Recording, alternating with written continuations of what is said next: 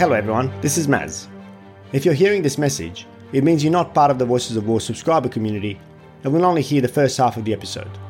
If that's enough, then I'm thrilled. However, if you're looking to dive deeper into the complexities of war, please consider subscribing to our private feed by using the link at the top of the show notes. By doing so, you'll gain access to all of our episodes, the ability to ask follow-up questions, and will become part of an exclusive community that makes this show possible. I hope you'll make the decision to join us today.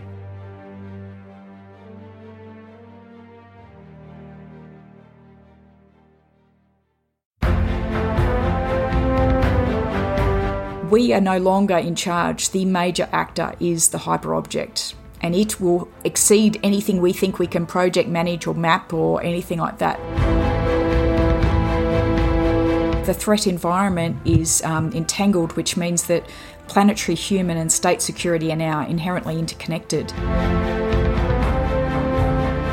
It's just simply incompatible to have World War III or massive escalation of warfare and address the hyperthreat.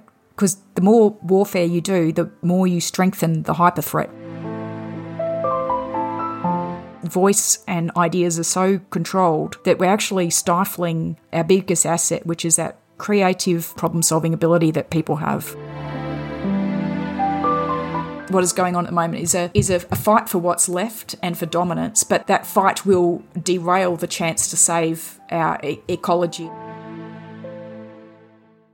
My guest today is Dr. Elizabeth Boulton, who is an eco-military theorist with Destination Safe Earth and a research affiliate with the Climate Change and Insecurity Project, which is a collaboration between the University of Oxford, the Centre for Historical Analysis and Conflict Research, and the British Army. Her doctoral research developed the idea that climate and environmental change constitute a new form of threat, a hyperthreat. She then applied modified military threat analysis and strategic planning tools to investigate options for a hyper response. This led to Plan E, the world's first climate and eco-centered security strategy, published by the US Marine Corps University Press in 2022. Previously, Elizabeth served as an officer in the Australian Army, where she deployed to East Timor and Iraq. Later, as a civilian, she spent time in Ghana, Nigeria, and Sudan in humanitarian work. In 2007, she completed a Masters of Climate Policy at the University of Melbourne before moving to the Australian Bureau of Meteorology, working in its National Climate Centre in climate risk communication. She joined me today to discuss her thinking behind the concepts of hyperthreat, hyper-response, and Plan E. Elizabeth, or I think you prefer Liz, thank you for joining me on The Voices of War. Thanks very much for having me. So before we get to Plan E and all the thinking that's gone into it, I think it's useful to get to know you a little more. So as mentioned in your bio, you were in the Army. Why did you join in the first place, and what was your career like?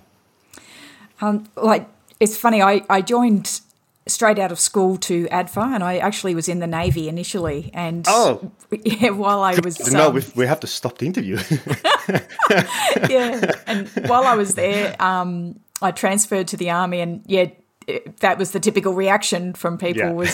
I remember one girl ran up across the quadrangle sort of thing screaming at me, what are you doing? Do you like your back? Do you like your knees? And that's understandable. Yeah. People thought I was crazy, but it did. I had no idea about the Army. Actually, in year 12, there was the Hoddle Street massacre, and I remember that the shooter was he'd been kicked out of Duntroon, and I actually said at school at one stage, joining the Army is the last thing I would ever do. Wow. So it is quite funny. But basically, look, I was someone who loved rock climbing and being outdoors and all of that. And then once I got to ADFA, I saw the team culture, and I'd come back from a tour with the Navy where we'd sort of been in nice hotels and shown a lot of machinery and stuff, and then I saw the Army people come back covered in mud and very the camaraderie and stuff, and I actually thought that's what I prefer. But and the opportunities, I wasn't really technically minded, and the Army had more options for someone like me who wasn't technically minded. So I went into transport and logistics. Awesome. Yeah, well, that's hey, I went through ADFA as well, and I distinctly remember seeing our Navy and Air Force friends coming from their exercises, and of course us in the green. So distinctly embeds an us and them very early on in the career. And what do they say? Army navigates by the stars, Navy sails by the stars, and the Air Force sleeps in 5 stars. I think it's something along those lines. Yeah. Or at least that was the joke. Okay, and how did you then end up doing a PhD on climate crisis? Because that's a pretty significant shift from joining the army to then being a PhD researcher on climate crisis. Yeah.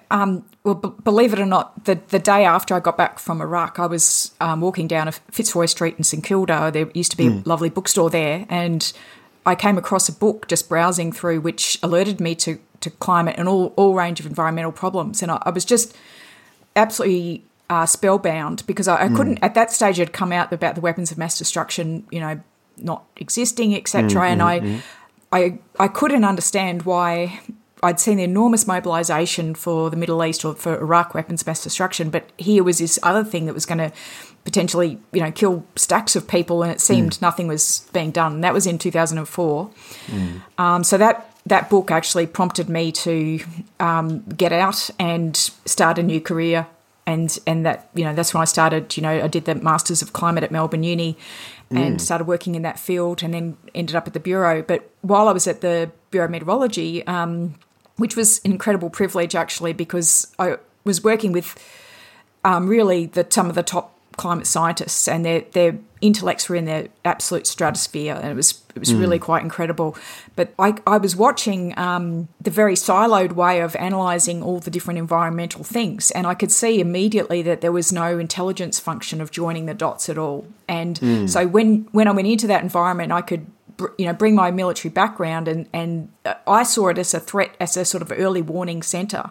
But there was sort of a missing layers of interpreting those signals, and also problems with communicating those signals out to people. But it was a very interesting time because even at that stage, which was quite a long time ago, there were various climate scientists getting all sorts of personal attacks, being censored, some being sacked for speaking out, and also suffering Great Depression, that like they're watching the death knells of the planet the whole time and not being listened to. So anyway, but what I from being in that environment, I think I was inspired by their intellects, and there was a real sense of being on this sort of front line of an important issue, and I saw these interlinkages between military methods and so forth and threat, and that's why I then decided to do the PhD. Is that then when the idea of the Hyperthreat was born, based on what you saw at the Bureau, and then applying your, I guess, military hat to provide a kind of first level analysis of what you're actually seeing in the real world? I think, as you mentioned, I had some time in Africa, and I was in Sudan where there was that incredible starvation, and I was working around a lot of those camps where you had just severely malnourished people and moderately, but the severely, it's just, they're like skeletons with glad wrap on them. It's pretty crazy, just awful to see. But I think as soon as I read that book, in my mind, I saw this as a threat, because I'd experienced that starvation and that sort of thing. So I saw it as a threat immediately in my head at that stage. But the development, the PhD, the start point concept was, for me, was why aren't we responding to this how we would to some other big, crises, like even the global financial crisis or all sorts of things that we obviously know how to do it, but why aren't we doing it? So that seemed to me the bigger question, because a lot of people could sort of nut out, well, yeah, you should just do a Marshall Plan, but we're not doing a Marshall Plan, so why aren't we? And so I then had quite a bit of time researching climate communication, and at that very stage there was also a lot of people researching this because of the failures of Copenhagen and stuff. Why weren't people responding to these climate facts? So there was a massive body of research on it, and at the same time neuroscience was making all these breakthroughs about how cognition happens and so forth. So from that, I determined that the centre of gravity, the main thing holding people back, was their deep frames, which that refers to these really deeply entrenched neuron pathways that are pretty much formed from birth, from constant what we now understand with the brain is that we form these first through sensory signals. We have 5 senses. They sort of act as detectors of signals from the environment, and then they sort of cross-reference each other, and the more they cross-reference, the more it solidifies a neuron pathway as evidence, and that's how cognition... So this is the precognitive thing that builds the software. So there was a lot of research on deep framing, and basically what it occurred to me is that we don't actually have, and this is not just my ideas, but a whole stack of brain scientists, we don't have a neuron pathway to conceptualize this problem. So we don't even have this, we're thinking in Excel, but the problem's in Word or something. You know what I mean? We actually had to build a new way of thinking and conceptualizing. And so basically I saw that as the center of gravity, and I diverted almost my entire focus, and I started this actually, and I stopped and started a bit, but in 2012. So my centre of gravity analysis hasn't been like an hour or two on a whiteboard. It's been sort of years of deep inquiry into it. And I guess is it you're obviously focusing a lot on the human psychology, and how that's translates into, and I guess if you're talking about framing, into the narratives that we accept as true, and then of course because of your background in crisis communication, I'd imagine how we then communicate that. Is that broadly, yeah, that's right. And basically it's actually even bigger than that. It's a whole world view. And so it's this idea that we're called moderns, which is we can't even understand. We're a unique form of human when you look across the spectrum of humans, that we don't really get it, that we're dependent on the natural world. So moderns are very disconnected. Well, we're so disconnected from the natural world, right? Especially in our urban environments. Yeah, like we're industrial creatures. We think in a particular way, and that way of thinking is now redundant for our survival. So basically, I was on the hunt then for a new way of thinking, and I was hunting. Like I really had a military mindset with it. Like I must solve this problem, and so I was looking for thinkers who were at the forefront of thinking in a new way. And that's when I came across Timothy Morton's book, Hyperobjects. And there's a few others that have influenced me, but he was obviously critical. And what really struck me was I was instantly intrigued by his book, but what also I got incredibly irritated when I was reading it. Like every page I was sort of like cursing and I had to have Wikipedia open at the whole time to interpret it. But what I realised is that they say that when you get a concept or an idea that challenges your neuron pathway, you don't actually have any structures for it, that humans have a response called flooding out, or they have a severe reaction. And I realised that I was flooding out because he was telling me something new, and the fact that I had such a reaction made me realise he was that there was something in this. And the more I read it, the more I thought this is it totally responds to the deep framing research. And, that's really interesting. I probably should explain his concept a little bit more, I suppose. Yeah, I think so. Just before, and I definitely want to get into that, but I just want to circle back on the deep frames, because I think that's a really important point that might not be as obvious. But I mean, these are concepts that we take to be, it's almost like axioms. They're self-evident truths that we don't question anymore. And what you just described now when you were reading, I guess Morton's book is what I've experienced reading work on free will or non-duality in the meditation space, which are kind of things that they strike you as so bizarre and foreign that your brain just can't compute it. You almost, and like you said, you kind of had to walk away and come back, but there's something that keeps pulling you back that intrigued you to try and unpack it, and I guess in a way makes you look at everything all the previous frames that you've kind of built multitudes of layers, like layers of onion on. It makes you unpick all of those to then completely change potentially how you look at the world around you, or how you see yourself as part of that world. And that's what I've just heard you describe when you were reading Morton's book. So it really resonates with me, because I think and that only takes, in my experience at least, that only happens when you delve a lot of time into one particular question, rather than on Twitter or on social media or reading, on a newspaper or something that's kind of very kind of today and now, as opposed to something that takes quite some time to develop. Yeah, absolutely. Yeah. So we've had this conception in the Western world probably that we're at the peak of intellect and understanding things and all that sort of thing, but and even that human evolution is finished. But basically, there's an understanding now that it's not finished, and that actually, like, one of the ways that we have thought is that the humans are the dominant species, and that our way of way of philosophy and understanding and meaning making is the only way. And so there's actually this whole field of study called new materialism that looks at objects and nature and says, well, they're alive at a molecular level, and all sorts of things are going on there. And when we go into these atoms and things and understand how particularly at the quantum level, how behaviour happens, they say, well, who said that humans are the masters of knowledge? That in fact, what if we go back to the atom and back to these quantum principles and understand how nature actually works, and then derive philosophical principles from that? So basically, there's a lot of work going on in this area, which is really quite fascinating. But it decenters the human as the locus of meaning.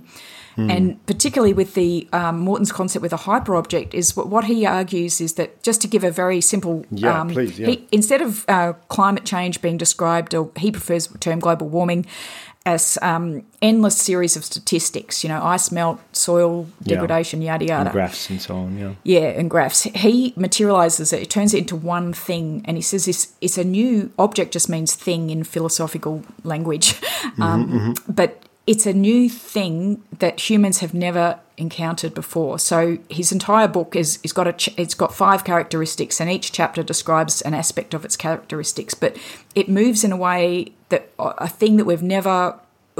We have to learn what it is basically before we can. And we don't even have any consciousness very limited consciousness of it. But it moves sort of like fog. It's diffused through everything. And sorry, this is about climate change. When he's describing climate change as having these 5 key. That he explains as hyperobject. Yeah. So it moves like fog. It's distributed over vast time frames beyond the human's conception of time frames, or a human life type of era. Planetary scale time frames. It operates through other objects. So say, for example, we have a drought. We see the cracked soil, but we don't see. You can really point at global warming and say there it is, but you see its impacts, the wind rustles we know the wind's there because the leaves move. Yeah, that's right. You see the result, but not necessarily the cause or where it's originated from. Yeah. So he has basically a whole series of these things, but what he's emphasising is that this is something that it's beyond our cognitive abilities. And it defies the way we understand knowledge and things like that. And we can't even model it. And even that we're, those Russian dolls that they're packed inside them. My daughter's playing with some at the moment. Yeah.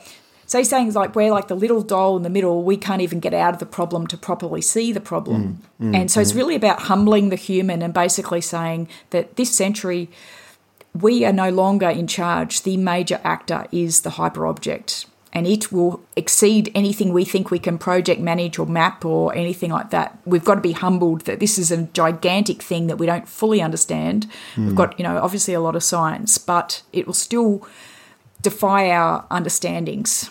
So this is actually quite an important thing, because from a risk planning, just to put this into practice, it's actually used. This concept is used in risk and disaster planning, because it sort of becomes a thing to say that, remember, it will defy our understanding of how it will behave. The fire will be stronger. It will exceed. And even in monitoring certain things, people said, well, it blew. They've got certain measurement. Like a scale of 1 to 10 of how much humidity or something happens when a cyclone happens or something, but it's blowing those charts. Right. So it's basically what that says to me is that if as a threat planner, if you know that we're not going to be able to fully understand it, then you have to put in stacks more mitigation and buffers and protections, because it changes your mindset of how you approach the threat.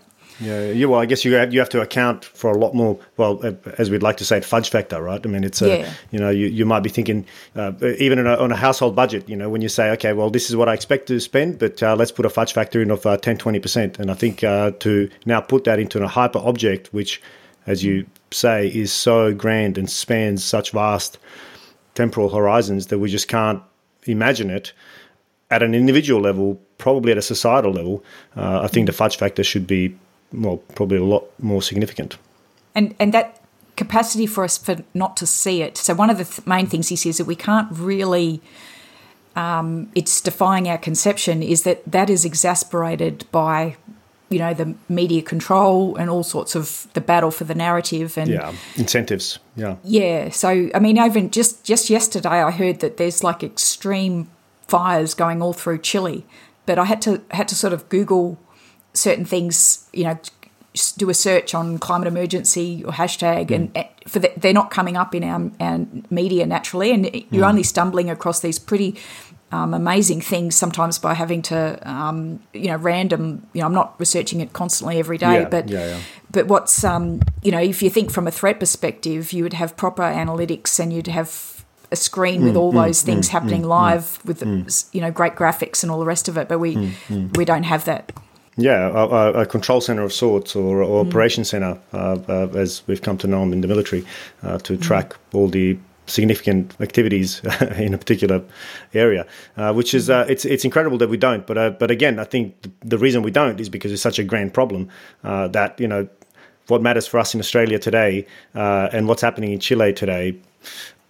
It's the 24-hour news cycle doesn't necessarily care about Chile because, hey, we've got another election, we've got a meeting here or a conference there or a multitude of other issues to consider, whether it's foreign policy related or domestic policy related.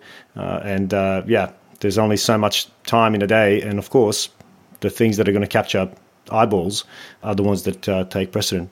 So that's, I guess, the hyper object and the idea of the hyper threat. In your writing, you talk also a lot about the concept of entangled security. So how does that fit in then into this kind of overarching hyper threat / hyper object concept?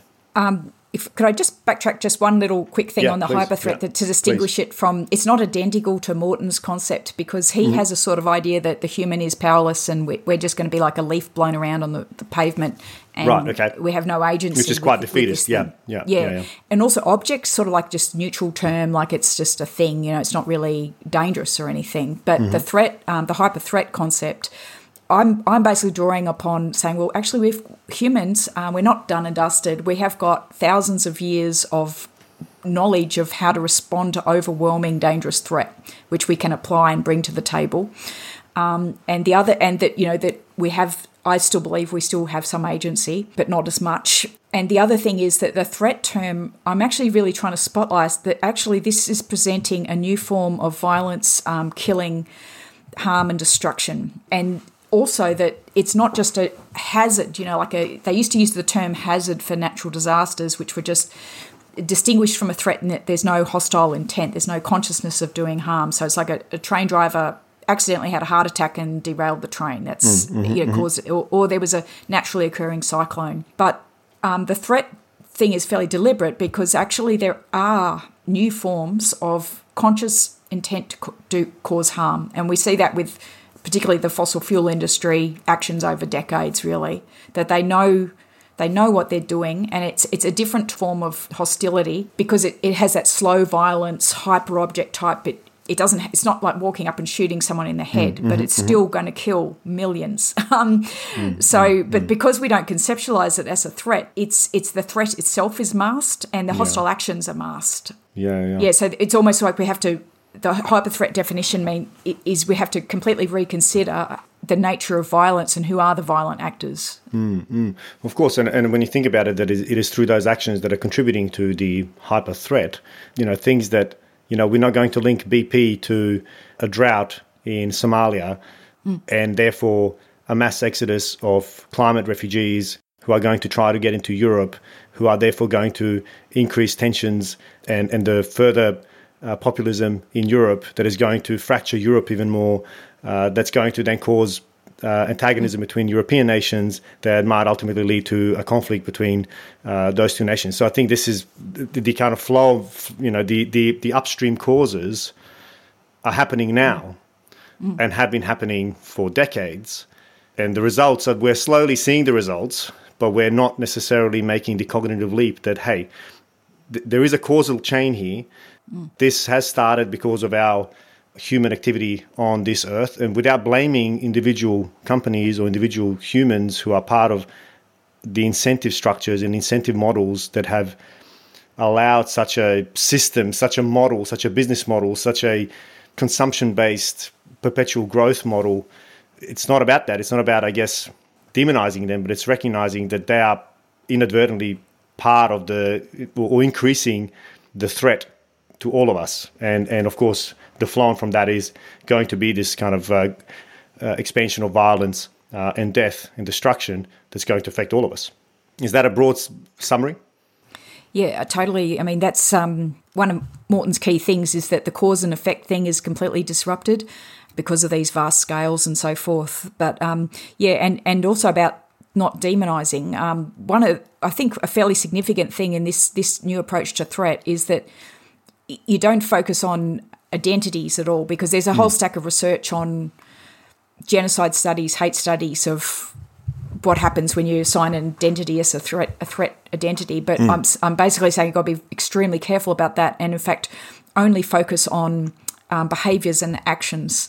And I think so and then because the threat is diffused and got all those different variants, we still can't ignore it. We just have to develop new threat response mechanisms that match the nature of this new threat. And it is actually part of I do think it is part of the design that they don't want this in the security sector, because if we turn the lens and go onto that, it disrupts the whole way we perceive security, which is, we have this legacy of the last century. Really, we started using security forces to support that resource extraction. And in fact, this is why this is quite revolutionary, because actually it turns out we're using our security forces to support our new enemy, and exacerbate something that's going to kill us. So really, this new lens opens up a lot of things, really. And the other thing is that whole thing of how the threat appears. It appears in a very nice suit. It's very wealthy. It's gone to Yale. It's it's very well mannered, and that is not how we perceive a threat.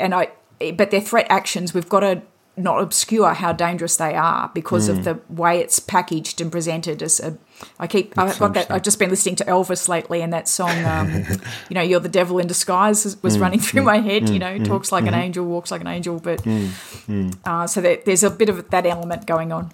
That's so true. And it's a really interesting way to look at it, especially this kind of, what you just said about the idea of using, military power to ultimately secure what is going to be what's already turned out to be our enemy or the threat. And that's because to protect our trade routes, right? It's in our national interest to protect our trade routes, to sustain our way of life, improve our way of life. And of course, the mission of in our case, the Australian Defence Force is to protect Australia and its interests, whatever those interests might be. If that is to secure our trade routes, so that our economy stays alive, which of course, in Australia's case, is hugely based on this export of natural resources. Then, of course, we're using ultimately, our nation's defence force to undermine human security more broadly, which is again a really interesting way to. And this is, I'm in uniform. This is not about demonizing. This is just about, again, like you said, reframing the narrative to realize what is actually happening and why there's so little action. And does this then bring us to the idea of the concept of entangled security? Yeah. So with this whole thing of trying to find a new way of framing everything, so the first chunk of intellectual work was to develop the hyperthreat concept.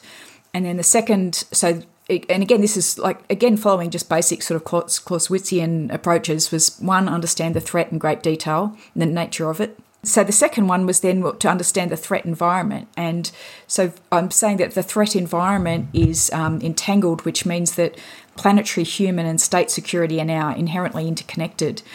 And so that provides a different lens on the security environment. And just to give that's at its most basic level, but there's a whole stack of theoretical concepts behind it. But just to give a tangible example is, if you had an entangled security lens, when you look at the situation in Ukraine, the first thing is, one of the first, the resource and other aspects of it aren't spoken about that much. But firstly, it's one of the most important food bowls of the world. So, when you're weighing up military action and choices, the impacts of destroying one of the most crucial, apparently the thick, good soil there goes down 3 meters or something, like this dark loam soil. It's incredible. An entangled thing would understand those follow-on impacts to people in Africa, etc. And as and we also, saw very early on, right? Yeah, and just even when you constantly people talk about protecting trade routes or conflict in the South China Sea, or even that what they're completely missing from that is that the ocean is on life support. We've got all these fisheries struggling to survive. So if we're going to lay a whole lot of sea mines and torpedoes and things and all sorts of submarines and sonars and stuff underwater battlefield, we wipe out fisheries which support. That's one of the most important food sources for the whole Asia, the Asian region, and especially the Pacific with the tuna. It underpins their entire economies. So military planning now, without thinking about these on a very, very fragile ecosystem, without thinking of these things, it will undermine all of our security. So it's basically that now we have to think of all those things when you're thinking about security at the same time. And of course, there's the follow-on human impacts because once you're losing food and livelihood, you know what happens next. Yeah, of course, that's right. Yeah, and again, this is part of the flow-on effects to conflict, further destruction. The less resources there are, the greater the competition over them, and of course, the greater the tensions leading to then conflict. One of the things that I think is really important to unpack, and that is that unfortunately, the actual belief in climate change, that it's human-caused climate change, has been politicized. I think it's accepted broadly across the halls of power globally that it's real and that it's human caused, and that the clock is ticking and that we're already way behind where we should be if we are to reverse the impacts. But of course, there are many prominent public figures who are discrediting the science, claiming that it's overblown or that it's alarmist. How do we overcome this? I mean, because it strikes me that this is the first big hurdle before we can start even thinking about a resolution or addressing the hyperthreat as you intend, is about bridging this gap of, climate science denial or suppression. I think it factors into why I'm saying the centre of gravity is the deep framing or a capacity to see the problem, because it's not the fog of war, it's the fog of conception. And in fact, there is a massive information warfare going on and has gone on for a very long time. There was a book called Merchants of Doubt released, I think, maybe 15 years ago or 10 years ago, which went into great detail of all the methods, basically moneyed interests of the fossil fuel sector were using, setting up these fake think tanks, funding stacks and attacks on climate scientists' credibility and all sorts of dagger and cloak sort of background behaviour to discredit the science and they've become quite masterful at it. I think it is a real problem, and so that's one of the things in this Plan E. I have a thing called Operation Visibility and Knowability, which is to and I'm not saying this is easy, but we actually, as a survival mechanism, we have to regain the sense-making mechanisms in our society. For example, we know, I think most people are pretty aware that the media is owned by moneyed interests again. But we all still listen to it. We all still watch it. I mean, this is the cognitive dissonance that, we all know it's biased, but we all still watch it, which I just don't understand. But it's gone into overdrive. And even now, I don't know if you've heard of this book. It's called Choke Point Capitalism. And basically what that goes through is one after one of every form of creative expression of the human being, whether it's musicians, singers, songwriters, writers, authors, how that gets funneled by that same elite corporate structure. So to get your music played on Spotify, there's all these hoops and things that it's all set up. So what essentially that means is that all the and even most of our creative industries are funded by fossil fuel. So human expression across the entire world is basically completely choked and controlled by moneyed interests. So the hope that gives me is that there are actually quite a lot of people are already aware of this, and we're seeing all these, this rise of all these independent podcasts and YouTube sites, and a whole stack of people have just gone off mainstream media. Yeah. Yeah. So when I think, and for example, like Russell Brand, he's actually taking a role where he's really committed to listening to both sides, because there's a perception that climate change is a hoax. He sort of engages with so-called right-wing concepts and left-wing, and he's trying to understand that these ideas of divide and conquer are actually working against us.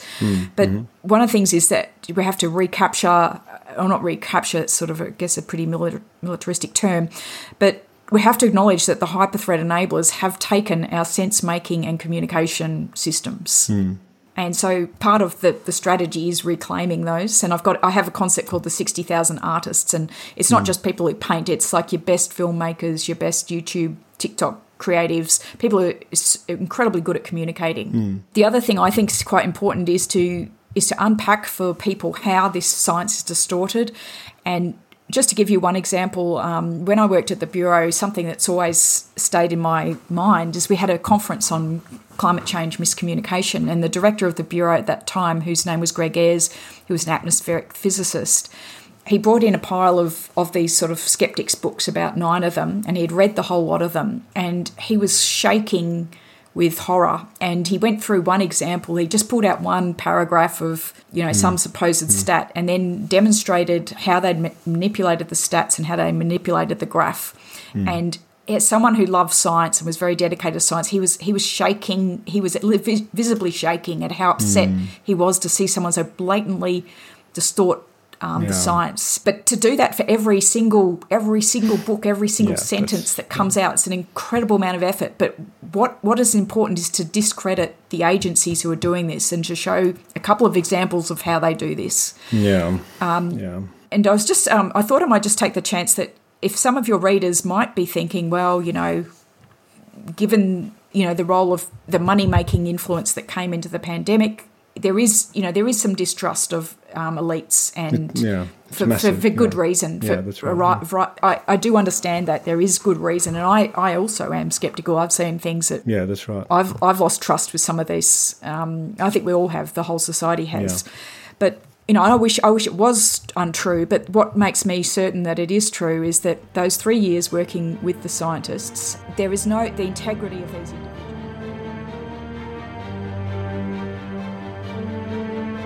If you'd like to hear the rest of this episode and gain access to all of the episodes of The Voices of War, simply become a subscriber using the link in the show notes. As you know, I will not feature any ads on the show, which is made possible solely through the support of our subscribers. If you find value in the content, you can become one now.